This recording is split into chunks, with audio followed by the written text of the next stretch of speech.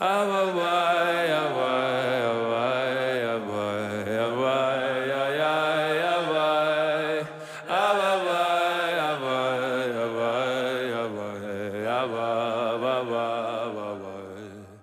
listening to Inward with Rabbi Joey Rosenfeld on the Shefa Podcast Network.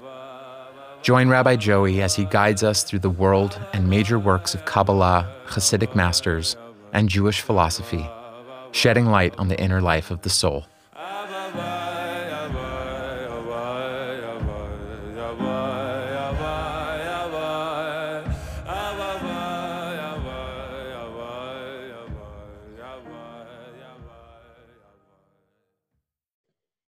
Okay, so tonight, God willing, we're going to be continuing with our series of shiurim on the inner world of addiction. And the title of tonight's class is going to be Satisfaction in Desire. Now, obviously, satisfaction in desire is a paradoxical play on the typical concept of the two stages, satisfaction and desire, because typically what we imagine is that an individual or a subject experiences desire for something, and only when that desire is filled, only when that need is satisfied, does one reach a state of satisfaction. But what this entire class is going to be attempting to describe is the paradoxical phenomenological state that the potential addict or the addict in the state of recovery experiences, which is the state of satisfaction within the experience of desire itself. So that satisfaction is not a secondary stage that comes to fill and negate the preceding desire, but rather the desire itself is elevated to a space within the individual's consciousness and the individual's emotional space, wherein that desire itself offers a certain fleeting sense of satisfaction, which drives the person forward and further. But like in the previous shiurim, especially the last two shiurim, when discussing the conditions and the phenomenology of what it means to be a potential addict or an addict who experiences the abject connection to any substance that provides well-being in spite of the negative consequences, and which we've expressed numerous times as not simply the addict in the pathological sense, but really any human being who identifies as being rooted in the souls of chaos, the souls of Cain, the souls of the school of Beit Shammai, the more severe individuals who, when they look out onto the world, what they find is unhappiness very often. Not an unhappiness that comes from a sadness or a depression necessarily, but a marirus, a bitterness, which looks at the world and says there must be something else here. And it's that questioning itself, that murmuring of the heart, that dissatisfaction at the heart of experience, which on a certain level, especially according to the tzaddikim of Ishbitz and Rav Tzadok, draws down enlightenment. Because the way the Meshiloach describes the initial entrance of Avraham Avinu, of Abraham, into ethical monotheism, is not one of rational intellectualization or abstraction that eventually led him to the belief in a monotheistic religion, but rather it was the mere questioning of the self. It was the bitterness of the spirit, the merirus hanefesh, the murmuring of the self, which said there must be something else here. And by virtue and by dint of that questioning itself, Abraham and Avraham came to understand that there must be a higher power. It wasn't that he was given the answer of a higher power, but it was by dint of the questioning itself that gave birth to the higher power. Now, these spirits, these souls, those of us who find ourselves attached to the spirits of questioning, to the spirit of chaos, which has tasted a light beyond that which this world has to offer, will find themselves in the phenomenon that we're going to be discussing tonight of desire and satisfaction.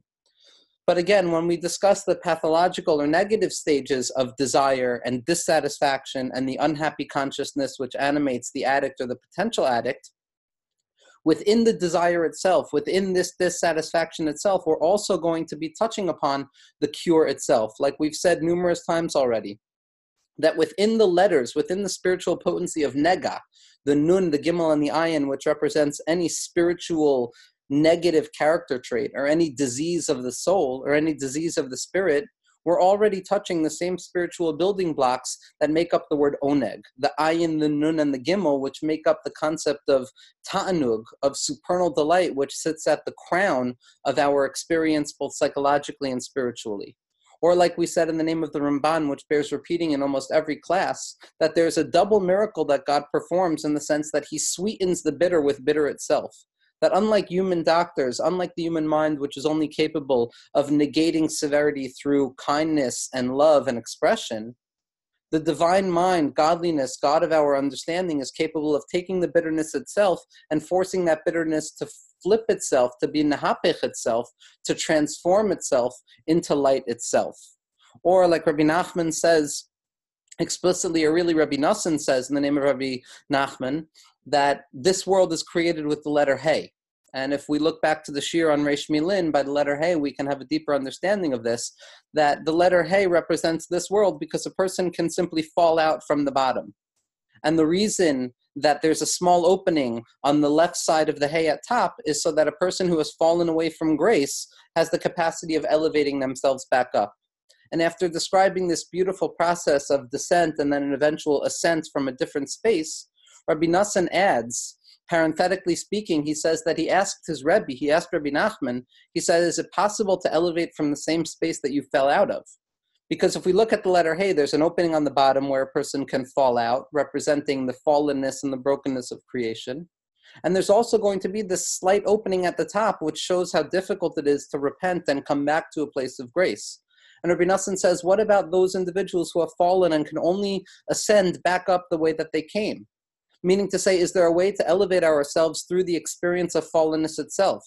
Is there a way to find sweetness in the bitterness of our experience as well? Or do we need to go an entirely circuitous route to find some alternative way of sweetening our lives? And Rabbi Nassan says that what he heard from Rabbi Nachman was, yes, it's difficult, but yes, there is a way. There is a secret that enables a person to elevate daika specifically from the place that they have fallen, which summarizes this concept that very often within the curse itself, within the broken, fallen experience of addiction or the potential towards addiction, also abides the potential towards recovery, which allows the individual, like we've said in the Shirim on the Neshamos of Tohu, the souls of chaos, to experience life in a doubled form, b'yesher she'es, with a more potentiated experience, so that the repentant individual, the person who ascends from darkness back up to grace and light, can experience a joy and a presence in life that individuals who have never fallen in the first place don't necessarily have access to. Now, one of the conditions that animates the life of the addict or the potential addict is simply stated as dissatisfaction. There's an abiding sense that what I have is not enough, that what I seek is not what I have, and that the things in my life that are there to offer me comfort or to offer me support in my daily life, whether it's interpersonal between me and myself or between me and my higher power, is simply not enough.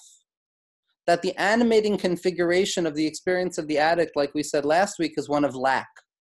Now, as we said in last week's class, that lack can be transformed into that which animates the individual. But when taken at first glance, that lack speaks of a world that is deficient. It speaks of scarcity. It speaks of a sense that I must rush and I must grab what I can take from this world, because if I don't move fast enough, if I don't rush as quick as I possibly can, there will not be enough. This sense of scarcity, this sense of if I don't move now to acquire the desires of my heart, if I don't run as quick as I can and satisfy myself through the gluttonous urges of devouring more and more content, more and more substance in whatever manifestation it takes, then there won't be enough and I will suffer because of the scarcity of it all. So the addict or the potential addict experiences life under the threat of there not being enough. It's the opposite of enoughness. It's a lack, it's a deficiency, that the world does not have enough to offer me, and therefore I must take actions into my own hand to ensure that I have what my heart desires. And I press and I eat and I take and I take and I take to try and fill this empty void within myself in the hopes of finally reaching a point of satisfaction. Now, this dissatisfaction that animates the heart of the addictive mindset or the potential towards addiction, which says that everything in this world is there to comfort me, everything in this world is there to be devoured so that I can finally feel satiety, I could finally feel a sense of satisfaction, or sevia in Hebrew, is what tells the addict that everybody else and anything that anybody else is partaking in is against me. There's a jealousy that animates the life of the addict or the potential addict, because anything that somebody else is experiencing or enjoying is taking away from the possibility of my enjoyment, which is why, as we saw in previous classes, that the addict is very rooted to the experience of Cain, to this jealous brother who sees that his offering to God is not accepted. And instead of attempting to find grace in that non-acceptance and in that failure, he attempts to devour more and more. He attempts to devour his brother through the first act of homicide. He attempts to hide from God. He attempts to take more and more from this world. Cain is from the same etymological root as kinyan, which means acquirement. That absent hole in his heart drove him to acquire more and more, to build and to create cities in the hopes of quieting down that beating heart that says, feed me, feed me, feed me. And as they say in the rooms of Alcoholics Anonymous, that addiction can be summed up in one word, and that's more. That the addict or the potential addict simply wants more because the animating experience is one of dissatisfaction. And that's why, like we touched upon last week, one of the primary phenomenological experiences that distinguishes the potential addict and the addict from anybody who doesn't experience these types of conditions is that of craving. That craving is one of the symptoms, according to the DSM, the Diagnostic Statistical Manual, as well as the philosophy of addiction. Craving is not simply desire. Craving is not simply need, but it's a hybridity of desire and need, wherein I feel that I want this thing so badly, but I also need it so deeply, so that when I don't have it, it's a doubled form of pain. That the addict on a certain level experiences a visceral lack, a feeling of actual physical need. And I'm not speaking about the dependency to chemicals, because that's a physiological need. Even once a person has detoxed and is no longer addicted to anything specific, the viscerality of craving is so strong that it creates a sense of desire that creates pain. It's a psychological form of desire that hurts my body. It's an interconnection between the mind and the body that we rarely experience, except it's through negativity.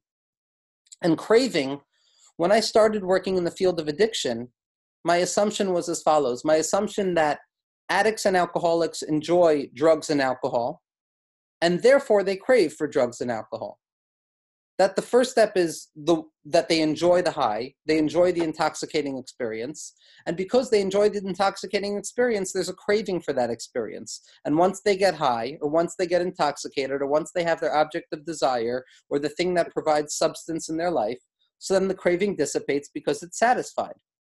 But after working in the field for a little bit, what I've come to understand is that it's really inverted. It's really the opposite. It's not that addicts and alcoholics enjoy getting high and therefore they crave getting high, but rather addicts and alcoholics are the potential addicts and the potential alcoholics, the souls of chaos. The given condition of their human experience is one of craving, a desire for something more than that which is present in their equation of life at the present moment, a desire for something elsewhere, a desire for something out there, a promised happiness, a promised hope, a promised satisfaction that rests just out of the horizon of my vision, which I'm always waiting for, which I'm always hungry for, which I'm always praying for and desiring.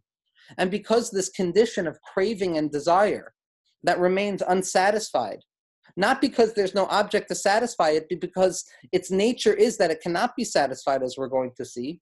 So the addict tries to find relief from this condition of craving. And when we find the substance of our choice, whether it be a drug of choice or whether it be a behavior of choice or an idea of choice, that craving is quieted down, that craving is settled, that craving is satisfied.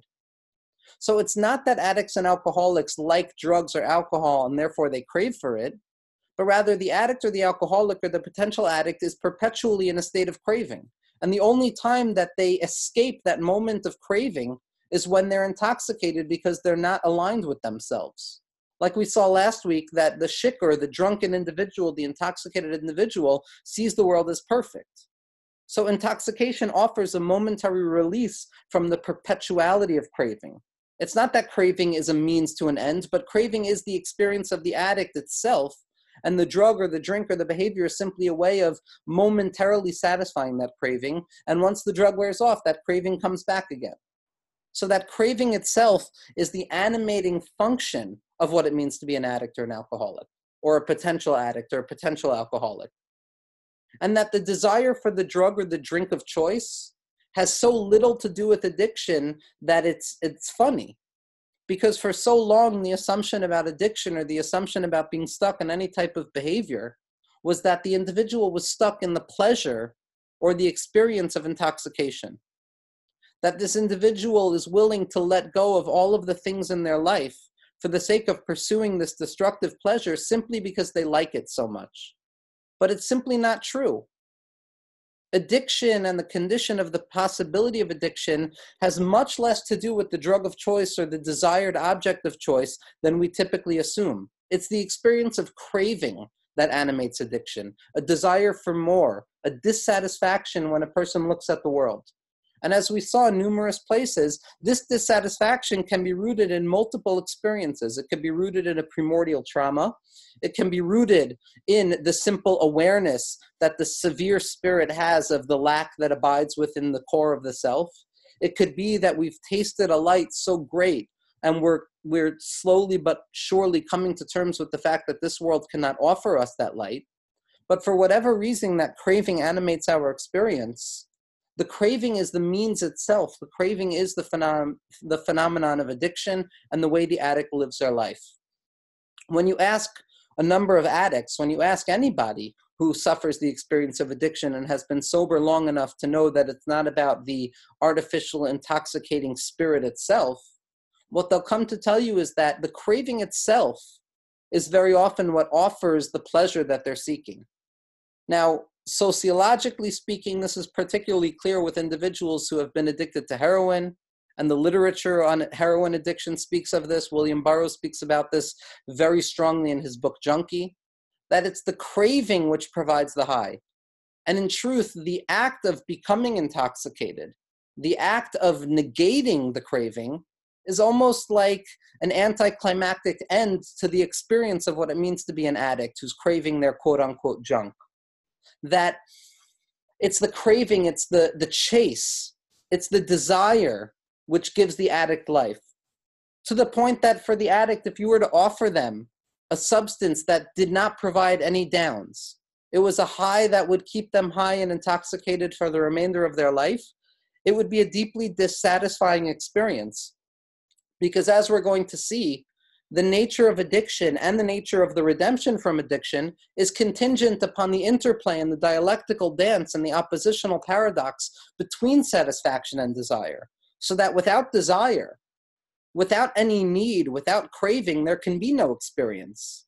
It's the craving itself that animates, the broken condition of what it means to be an abject addict or a potential addict, but it's also the condition that animates us, as we're going to see, to be recovering individuals, to be individuals on a path towards something greater than ourselves. Now, Rabbi Nachman describes this phenomenon very well. And with an introduction, again, from the psychoanalytic philosophical stance of, let's say, Jacques Lacan, as Rav Shigar brings him down, and as Rav Froman brings him down, and really as you can read it into the writings of different Hasidic masters and Lithuanian masters of Kabbalah, that for Lacan, like we spoke about last week, subjectivity is born out of lack. Lack is not some result of losing something, but it is the beginning of subjectivity. That we lack, therefore we are. That the subject itself is a craving subject. It wants something that is not present. Now, for Lacan, what he describes as this object that is not present is an object petit a. And this object petit a, basically for Lacan, is an object that doesn't exist. That the craving that we have, the deep desire that the addict or the potential addict experiences, is not the desire for a particular object. It's not the desire for some drug of choice or some substance of choice or some behavior of choice, but rather it is a desire that desires desire itself. That the human being must desire something. The human being must crave something. And because craving is dependent on a particular object, so the mind attaches itself to some object and it says, if only I get A, B, or C, my craving will be satisfied. My desire will be settled. But when a person comes to that fateful moment where they realize that they have their object itself, there comes the deepest pain in experience, which is that I have what I've wanted and I'm still unsatisfied. I have what I've been searching for and it doesn't settle me. It doesn't fill that hole. It doesn't fill the lack. It doesn't satisfy the desire. And a person is forced to confront the sense that the lack and the craving that we experience is not for some particular object, but it is a lack that creates who we are. It is a craving that animates the condition of what it means to be a human being. And Rabbi Nachman explains this in a profound and almost comical way that only Rabbi Nachman can describe it in. And we're going to be looking at Sichos Haran Os Vav here. And he says as follows: what is the evil inclination compared to? What is the Yetzer Hara? What is this drive? What is this craving? What is this source of temptation and desire compared to? It's compared to somebody, an individual who's running amongst human beings, veering in and out of human beings, mocking what it means to be a human being, running in between our daily frustrations, the daily efforts that we put forth to satisfy our infinite desires. V'yado segura ve'ein adam yodea ma b'socho, and his hand is shut tightly, and nobody knows what's inside of his fist. V'hu merama b'nei adam v'shaya l'chalechad ma'ani ochez, and he goes to each individual, he goes to each particular soul and says, what am I holding in my hand? What am I holding in the core of what I'm offering you? U'l'chol echad ninma ki'ilu hu ochez mashu mitave. And to each individual, to each person, it appears as if this temptation, this craving, this desire is offering the one thing that that individual needs, the one thing that that individual wants in their heart of hearts. V'al kein hakol ratzim acharav. And so everybody chases after their desires, their whole life. Everybody chases after this evil inclination, this craving of the spirit. Because each individual has been convinced that the Yetzer Hara, temptation, craving, desire, the possibility of addiction has exactly what I need. It has my missing piece. It's not offering me pleasure, it's offering me fullness. So I'm going to chase after it. And the biggest joke of it all, the biggest farce of it all, is that when we finally get what we need, when we finally corner that Yetzer Hara, when we finally corner that craving, it opens its hand and poof, there's nothing there. Kamo kein mamish, says Rabbi Nachman. Exactly this way, the Yetzer Hara pretends to each and every person, and it's running in between all individuals, running throughout our mind, throughout the days, pretending as if it has exactly what our hearts desire, exactly the object of our craving, that imagined fantastical object that we think will satisfy all of our craving and all of our desire. And at the end, it opens its hand and it shows us that there's absolutely nothing there. That the craving itself is what drives us. It's not the desire for a particular object. Because the high itself, the grasp, the seizure of what it is that we've been seeking, is almost always a dissatisfying experience, because when we get what we think that we've needed for so long, when we reach what we've promised ourselves that if only I get this, I will be happy, and then we're forced to come to terms with the vulnerability and the broken sense that even when I have what I've been seeking my whole life, I'm still unhappy, that is what the Yetzer Hara does. It says, guess what? There's nothing in my hand, because your desire and your craving is simply for more. It's simply for something other than what you are at the moment. Now,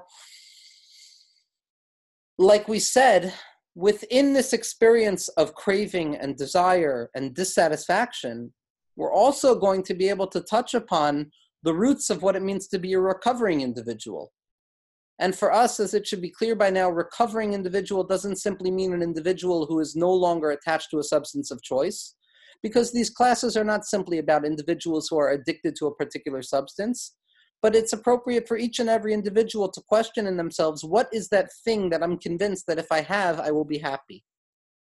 What is the desire, what is the craving that animates my experiences, that drives my jealousy, that disables me from being present in my life, in my experiences, in the moment that I am existing in as it is at the present moment? What is it that pushes me away? What is it that disorients me? What is it that alienates me from myself? And when we can penetrate deeply into this question, we can also find within ourselves the possibility or the potential towards satisfaction. Because it is specifically within the desire, it is specifically within the craving towards more, that the individual of Tohu, that the shattered soul, that the broken spirit, that the sensitive soul can find satisfaction. Not in the satisfaction of desire, but in desire itself. Because at the heart of desire, there abides a deep urge to connect to something bigger than what we are at the present moment. To demand more from the conditions of life than what it is offering us at the present moment. To look out unto the world and to say that this is simply not enough. This is simply not what it is. There must be more beneath the surface, behind the curtain. In Alcoholics Anonymous, simply as a model of the spirituality of recovery, there's 12 steps as well as 12 traditions. In the third tradition, a very famous idea, it says the only necessary requirement for membership to our fellowship is the desire to stop drinking. Now, drinking we're going to use as a proper noun because Alcoholics Anonymous was started for alcoholics, but drinking can be replaced with any word, with thinking, with learning, with using, with eating, with drinking, with loving, with hoping, with crying, with being broken, with praying, with sighing, any attitude that we become connected to the point that it creates a dangerous consequential space in our lives because it forces us to escape the reality of life. All it takes is a desire to stop drinking.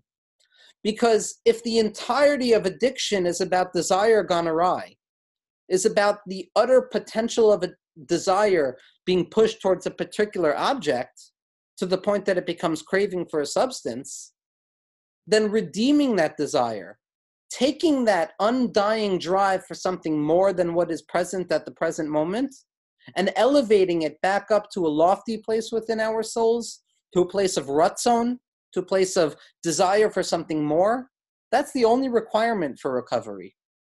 The only requirement for recovery is reaching down into the core of ourselves, grabbing that desiring spirit, and moving it out of the darkness towards the light.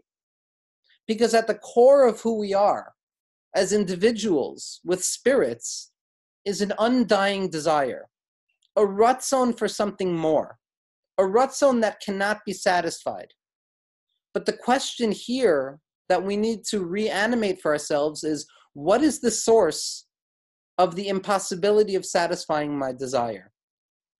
Because in addiction and in the broken state of things, it's simply because we haven't gotten what we've wanted yet.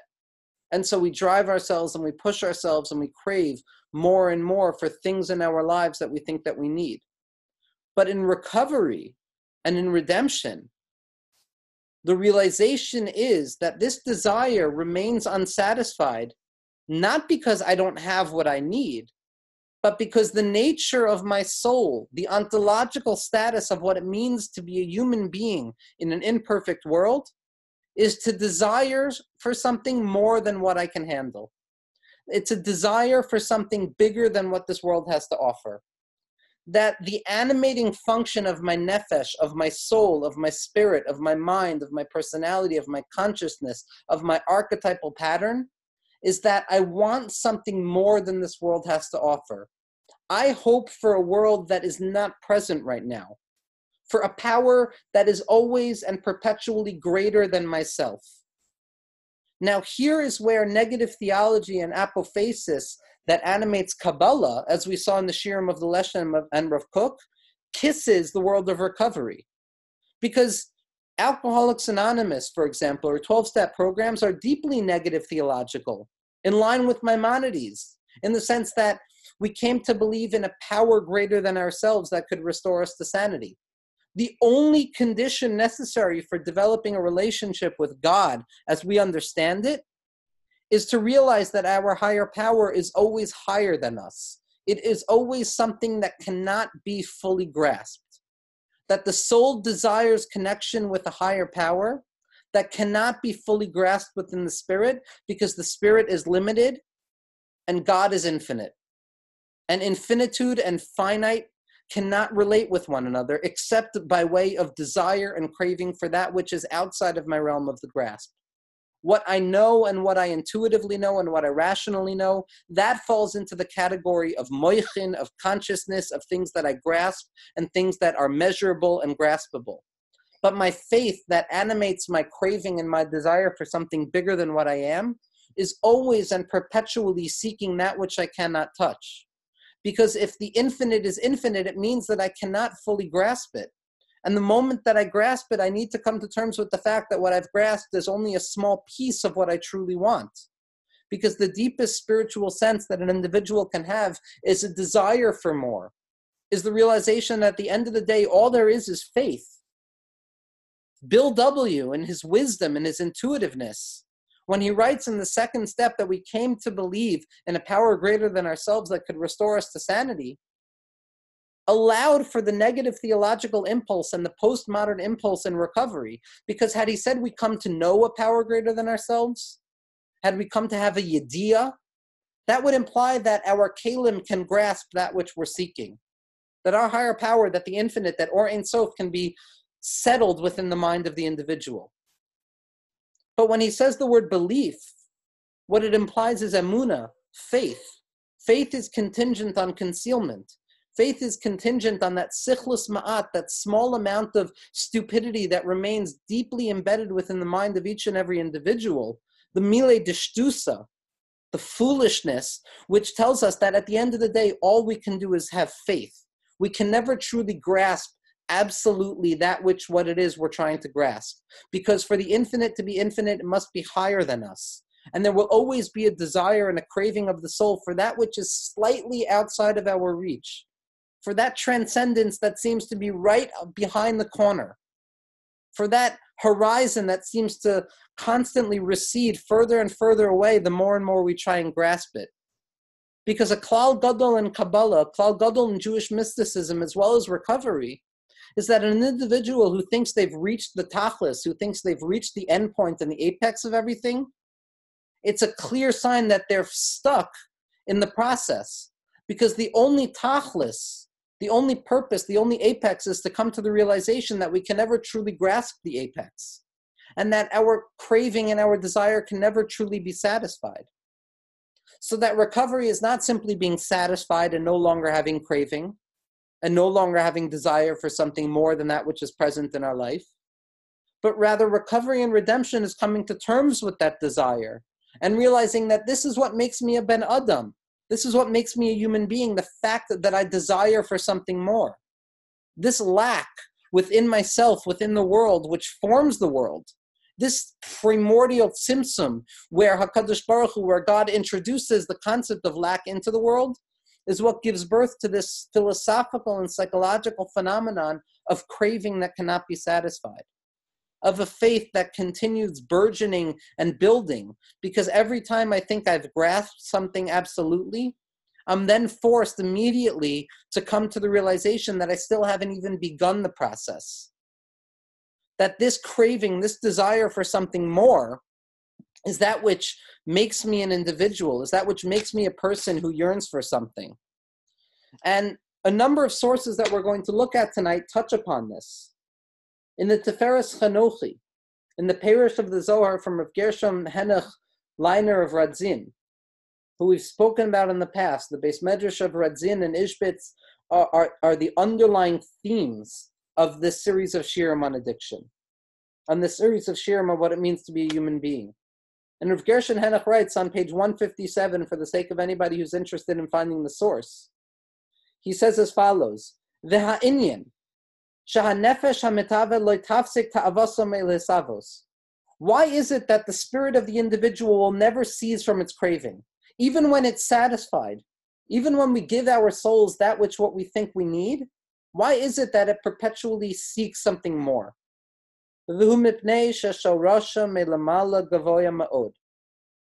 Rav Gershon Henoch says the reason for this abiding dissatisfaction within the spirit is because the spirit is rooted in such a lofty place, to the extent that at its root there is nothing that can satisfy it other than its source, which is godliness, which is divinity.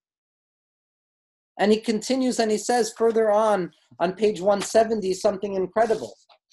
He says, because in truth, in each and every person, in each and every soul, that part of themselves which desires something more, which seeks to receive something, is in truth the loftiest space within the spirit. Typically, what we imagine Typically, what we assume is that satisfaction and satiety and having what we need and being able to grasp things represents a loftier space of experience. But what our tzaddikim and righteous teachers have taught us is that it is specifically in the desire for more. It is specifically in the feeling of lack and chisaron that drives teshuka and yigia and ratzon and desire where we find the deepest elevation of ourselves. And he brings this in the name of Chazal. He says, like the pasuk says, the gam hanefesh lo temale. The pasuk in Koheles and Ecclesiastes says that the spirit shall never be satisfied. Now that is not a contingent sentence in the sense that the spirit will never have what it wants, so therefore it will never be satisfied. But rather it's an ontological statement that even when the spirit has that which it wants, even when the craving seems to be satisfied, even when the person finds their substance of choice, it will still not be satisfied because there is a dissatisfaction that abides at the heart of satisfaction. Because satisfaction itself, if we think we're satisfied, that's a clear sign that we're dissatisfied. It's a clear sign that we're craving something physical. Because spiritual desire, refined desire, elevating ratzon, the desire to stop drinking, the desire to elevate ourselves out of the broken patterns of our life, is a desire that shall never be satisfied, because it is a desire for something infinite, which means that every moment that I experience it, I need to keep yearning, I need to keep hoping, I need to keep pushing myself forward with the realization that this world is not necessarily a world of satisfaction, but rather this world is a world of desire and seeking and questing and never resting on my laurels. And never reaching a point where I can say, Ani hagever, I am the individual who has completed everything. Because deep down, we are imperfect, and that is our perfection. That what it means to be a recovering individual is to come to terms with the realization that we're not God, that I am imperfect. And by virtue of my imperfection, the only way that I can connect to perfection is by way of yearning for it. And based on this pasuk, V'gam hanefesh lo temala, and the soul shall not be satisfied, the Medrash in Vayikra Rabbah, in Leviticus Rabbah, in Perek Daled, says as follows. There's an analogy.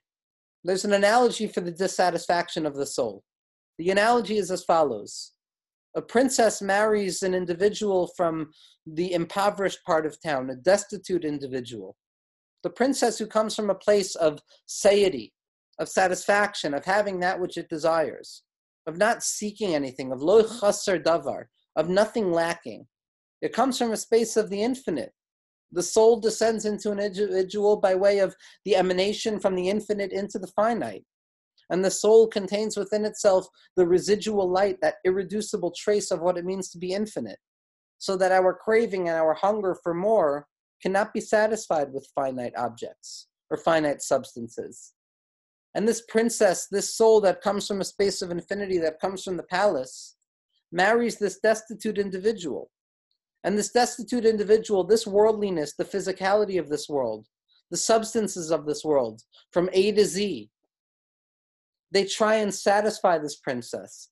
They try and say, here, take this, be satisfied, like the Yetzer Hara running around with its clenched fist, offering these false fantasies of imagined pleasures that will satisfy that lack that animates the core of who I am. And the princess is dissatisfied.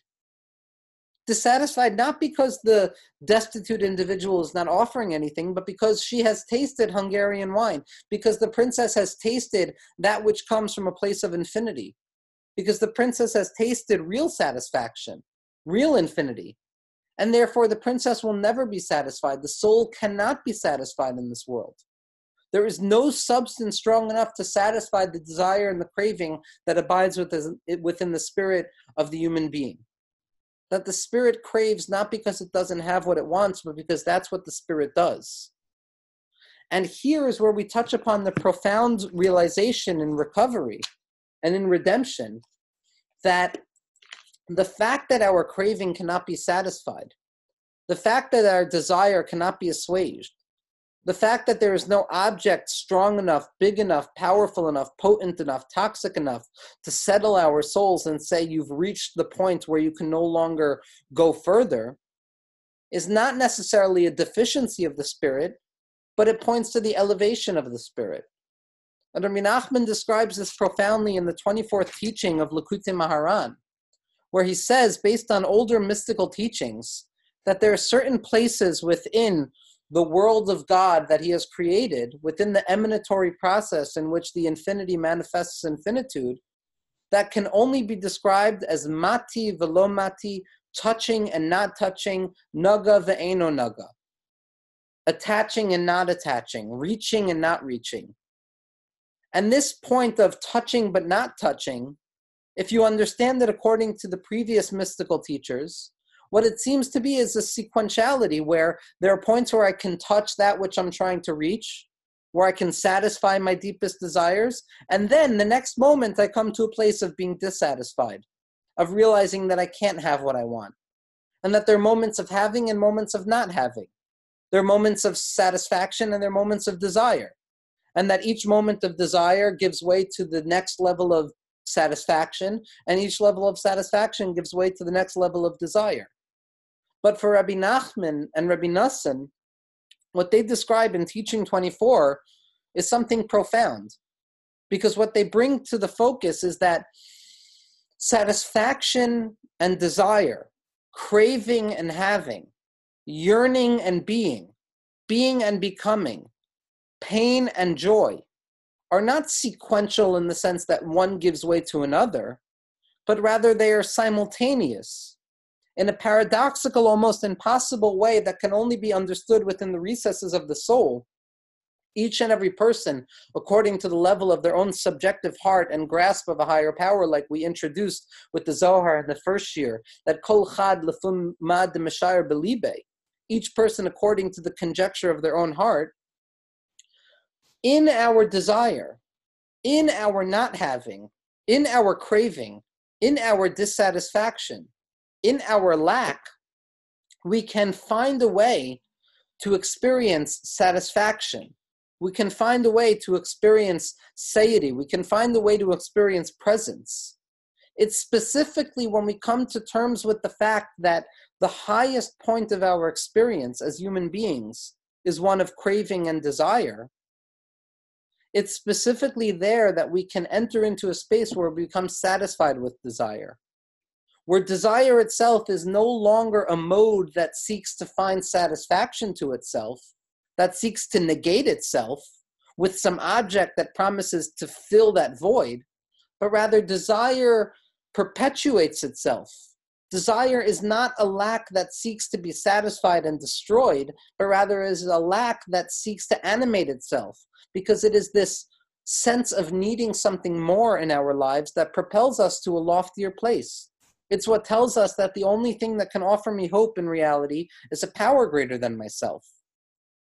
That anything that is measurable, anything that is weighable, anything that I can say, this is this, and I can hold the ipsity of the thing, and I can say that it is nothing other than what it is in my hands right now, the objectivity of it all, the substantiality of it all, that's limited. That draws me out of my quest for the infinite, out of my quest for that space of holy chaos that I've descended from. And it says here, be satisfied with the trimmings of the destitute individual. But the princess understands that it can't be satisfied with this. And it's specifically in that dissatisfaction, in that ra'avon, in that hunger, that a person has the potential of touching a taste of satisfaction. Because that abiding desire for something more is what pushes me to seek more and more. It's what pushes me to continue to try and cultivate myself and come to terms with the fact that the loftiest places of experience in this world are the ones that are rooted in faith and not knowledge, are the ones that are rooted in the negative theological impulse that says that there is so much more that I cannot understand than that what I understand. And there is so much more that is not in my control than what I can control. And what is born out of this is a humility that says, I can't have everything that I want, and I need to become satisfied with my desire. I need to cultivate a desire that does not seek satisfaction, but rather allows itself to persist in the act of desiring, in that very often uncomfortable sense that there's something more that's missing from the scene here, but I'm not going to spend the rest of my life trying to satisfy that craving. I'm going to turn that craving into a prayer. I'm going to turn that craving into a seeking for something more to come into my life in some way or another. And it's specifically this desire, it's specifically this yearning, this hope for something more that drives recovery, that tells us that my source of happiness, my source of satisfaction, my source of satiety, my source of being okay is not dependent on any object in this world, but it's dependent on something beyond this world. It's dependent on a yearning that comes from a place beyond the horizon of this world, something that is transcendent, just out of view. And the life of the recovering individual is animated by this. Chazal say this, that for righteous individuals, there is no comfort, that it's yelech mechayel el chayel, that there's never a time where a person can say, I have reached the culmination of my quest because I have satisfied the deepest desires of my soul. Because the deepest truth of the soul is that its desire can never truly be satisfied. And it's specifically here where we come into the paradoxical space where we find joy in dissatisfaction the same way that we find joy in satisfaction. And the dissatisfaction itself, the desire and the yearning for that which is not present, is in fact a deeper level of enjoyment and a deeper level of satisfaction than being satisfied with something. That the craving for the more is what gives us strength, is the koyach of our bechira. Like we said in the name of the letter of Carl Jung to Bill W., that what the addict truly wants is wholeness. And wholeness is beyond this world. And he quotes the pasuk of like a deer pineth after water. Ka'ayal ta'arog alafike mayim, the word ta'arog, my soul desires something that is not here. It yearns and it connects through desire. I have it by not having it. I own what I have by being destitute. It's specifically in my hunger that I become satisfied, like the pasuk says, "Lahachyosam bara'av," to give them sustenance in their hunger. And the typical understanding of this pasuk is that in the time of famine, a person will be satisfied through the grace of God. But the way that tzaddikim and the way that Hasidus and Kabbalah understand this pasuk is that there is a deep level of satisfaction and ta'anug that comes specifically from the hunger itself. And it's identified as the day of Yom Kippur, when a person prevents themselves and removes themselves ascetically from any of the pleasures of the soul, from any of the pleasures of the body. And we find satisfaction specifically in dissatisfaction, because we realize the deepest level of pleasure that we can have is the pleasure of non-pleasure, is the realization that this world is not a space of pleasure.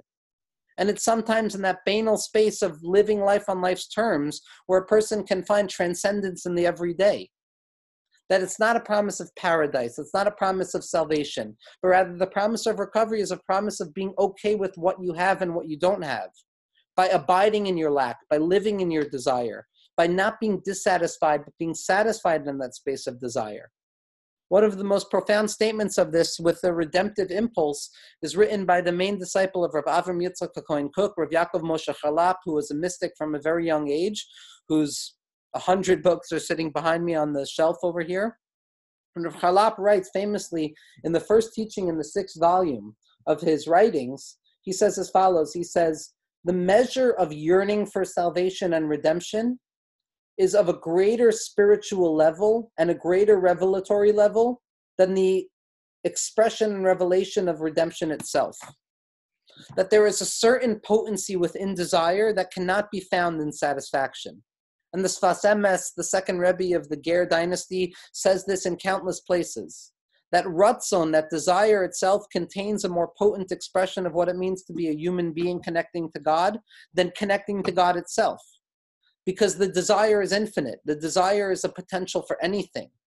And when a person lives with the sense that that desire is not necessarily going to be satisfied, then a person allows themselves to find comfort in their dissatisfaction. And the craving for some particular object and the yearning to devour something, which as we know in addiction can never be satisfied.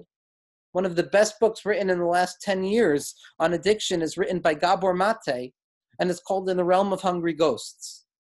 And he describes in numerous places that this imagery of the hungry ghost is this mythological image of a spirit that has a massive belly, a massive appetite, but a tiny throat and a tiny mouth, which comes to bring to focus this paradoxical relationship between desire and the possibility of satisfaction towards desire. So that the hungry ghost is the paradigmatic archetype of what it means to be an addict, because the desire is so deep, but the possibility of satisfaction is impossible. And it's specifically in this dissatisfaction that the recovering individual can come to terms with themselves and say, yes, I've tasted a light of chaos. I come from a lofty place. I come from a place that this world doesn't offer me, and therefore I have to learn how to cultivate this desire and direct it towards something larger than me. And in this way, the desire itself becomes part and parcel of the highest place of human experience. Rav Kook and the Vilna Gaon and a number of thinkers expressed that there was a big mistake that took place at the creation of the world. Prior to the primordial sin, prior to the lapse that Adam Harishon, the first individual, engaged in Gan Eden, in the Garden of Eden. And that was the sin of the ground. That according to rabbinic thought, the ground was meant to create trees with a phenomenon wherein the bark of the tree and the tree itself and the fruits of the tree had the same taste. Benji Epstein, Dr. Benji Epstein's book, Living in the Presence, expresses this idea more profoundly than many of the tzaddikim and many of the thinkers that came before him. That the way the world was meant to be created was that desire and satisfaction should have the same taste. That the bark of the tree, which is representative of the means towards the end, and the fruit of the tree, which means the end, should have been experienced with the same level of satisfaction. So to say that desire itself should be as satisfying as satisfaction is satisfying. But the ground messed up and the ground sinned, so to speak. And what we have nowadays as a result of the sin of the ground, as this transgression of the earth, is that we have trees where the bark does not taste like anything. It's banal and it's void and it's empty and it's gray and it's painful and it's dreary, and it creates a sense of anxiety and brokenness and depression, and it forces a person to try and find comfort in all sorts of mysterious ways that typically create toxicity and brokenness in a person's life. And the fruits of our efforts represent the goals. But there is a way, according to Rav Kook and according to our tzaddikim, and Benji Epstein describes this very clearly in his book, Living in the Presence, that we can come to a place in our lives where we take joy in dissatisfaction as well, where we take joy in craving as well, where we can create the taste of the bark itself, where we can preempt redemption, preempt recovery, and say that within my desire itself, I am going to find my satisfaction. Now, the last two sources that I want to bring here are going to be from Rav Hutner and one from Emmanuel Levinas. Rav Hutner says as follows, in a profound way, and the reason I like this source so much is because he finds this experience, he describes this paradoxical phenomenon of craving and satisfaction being part and parcel of the same experience, of being satisfied in desire itself, as being associated with the condition of intoxication. That intoxication and alcoholism and addiction are symptoms of this sugya, are symptoms of this topic. And this is in Sefer HaZikaron, and it's actually the biographical writings of his son-in-law and his daughter. And in the back, there's a collection of unprinted writings, and this is going to be teaching 27. So Rav Hutner says as follows, there's no joy except for wine, like the Pasuk in Koheles says. And he continues and he says that according to the Maharal, there's something profoundly unique about the nature of wine, which is that it contains a paradoxical impulse within itself. On the one hand, wine satisfies, yet on the other hand, it whets the appetite. That wine at the beginning of a meal whets the appetite, and during a meal, it satisfies an individual. So wine, according to the Maharal and according to Rav Hutner, contains this paradoxical propensity of satisfying an individual as well as pushing them towards more desire and dissatisfaction. And he says, and he continues, and he says, the Pasuk in Tehillim, the Pasuk in Psalm says, joyous and glad are the hearts of those who seek after God. And he says, but typically, the way the world works is that satisfaction only comes at the end of our struggle. Satisfaction comes at the culmination of our efforts where we grasp what we've been seeking. But he said, in the world of spirituality, in the world of a power greater than ourselves, that's not true. That it's specifically in the searching itself. It's specifically in the desire itself for something more that a person has the capacity of uncovering that same joy. That in ruchnius, in spirituality, in matters of the heart and matters of the spirit, it's not only satisfaction that brings joy, but it's yearning and desire that brings joy as well.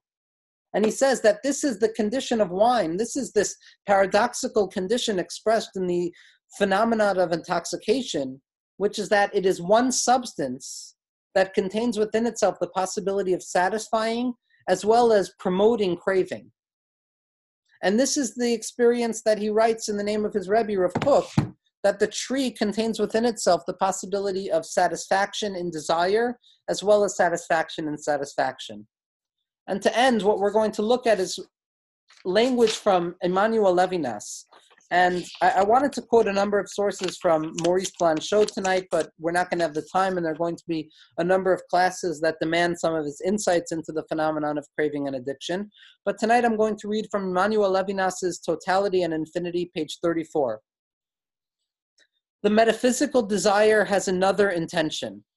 It desires beyond everything that can simply complete it. It is like goodness. The desire does not fulfill it, but deepens it. Desire is absolute if the desiring being is mortal and the desired is invisible. Invisibility does not denote the absence of relationship. It implies relation with what is not given, of which there is no idea. Vision is an adequation of the idea with a thing. It is a comprehension that encompasses. Non-adequation does not denote a simple negation or an obscurity of an idea, but beyond the light and the night, beyond the knowledge measurable of beings, the inordinateness of desire.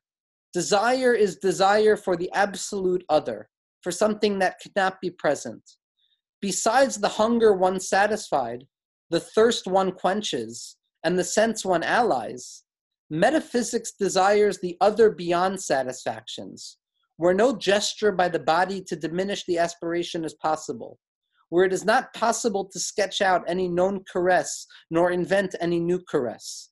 A desire without satisfaction which precisely understands the remoteness, the alterity, and the exteriority of the other.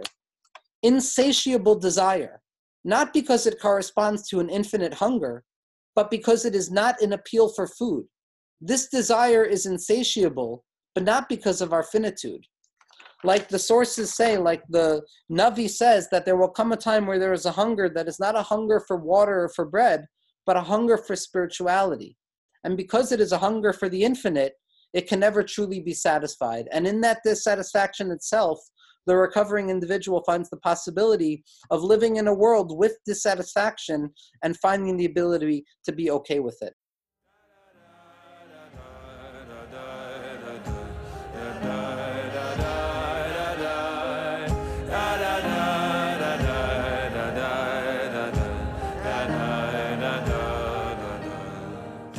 This podcast is supported in part from a grant from the Hadar Institute. The music is by Zusha. The audio engineer is David Kwan. For more from the Shefa Podcast Network, visit our Facebook page and please subscribe and leave a review on Apple Podcasts.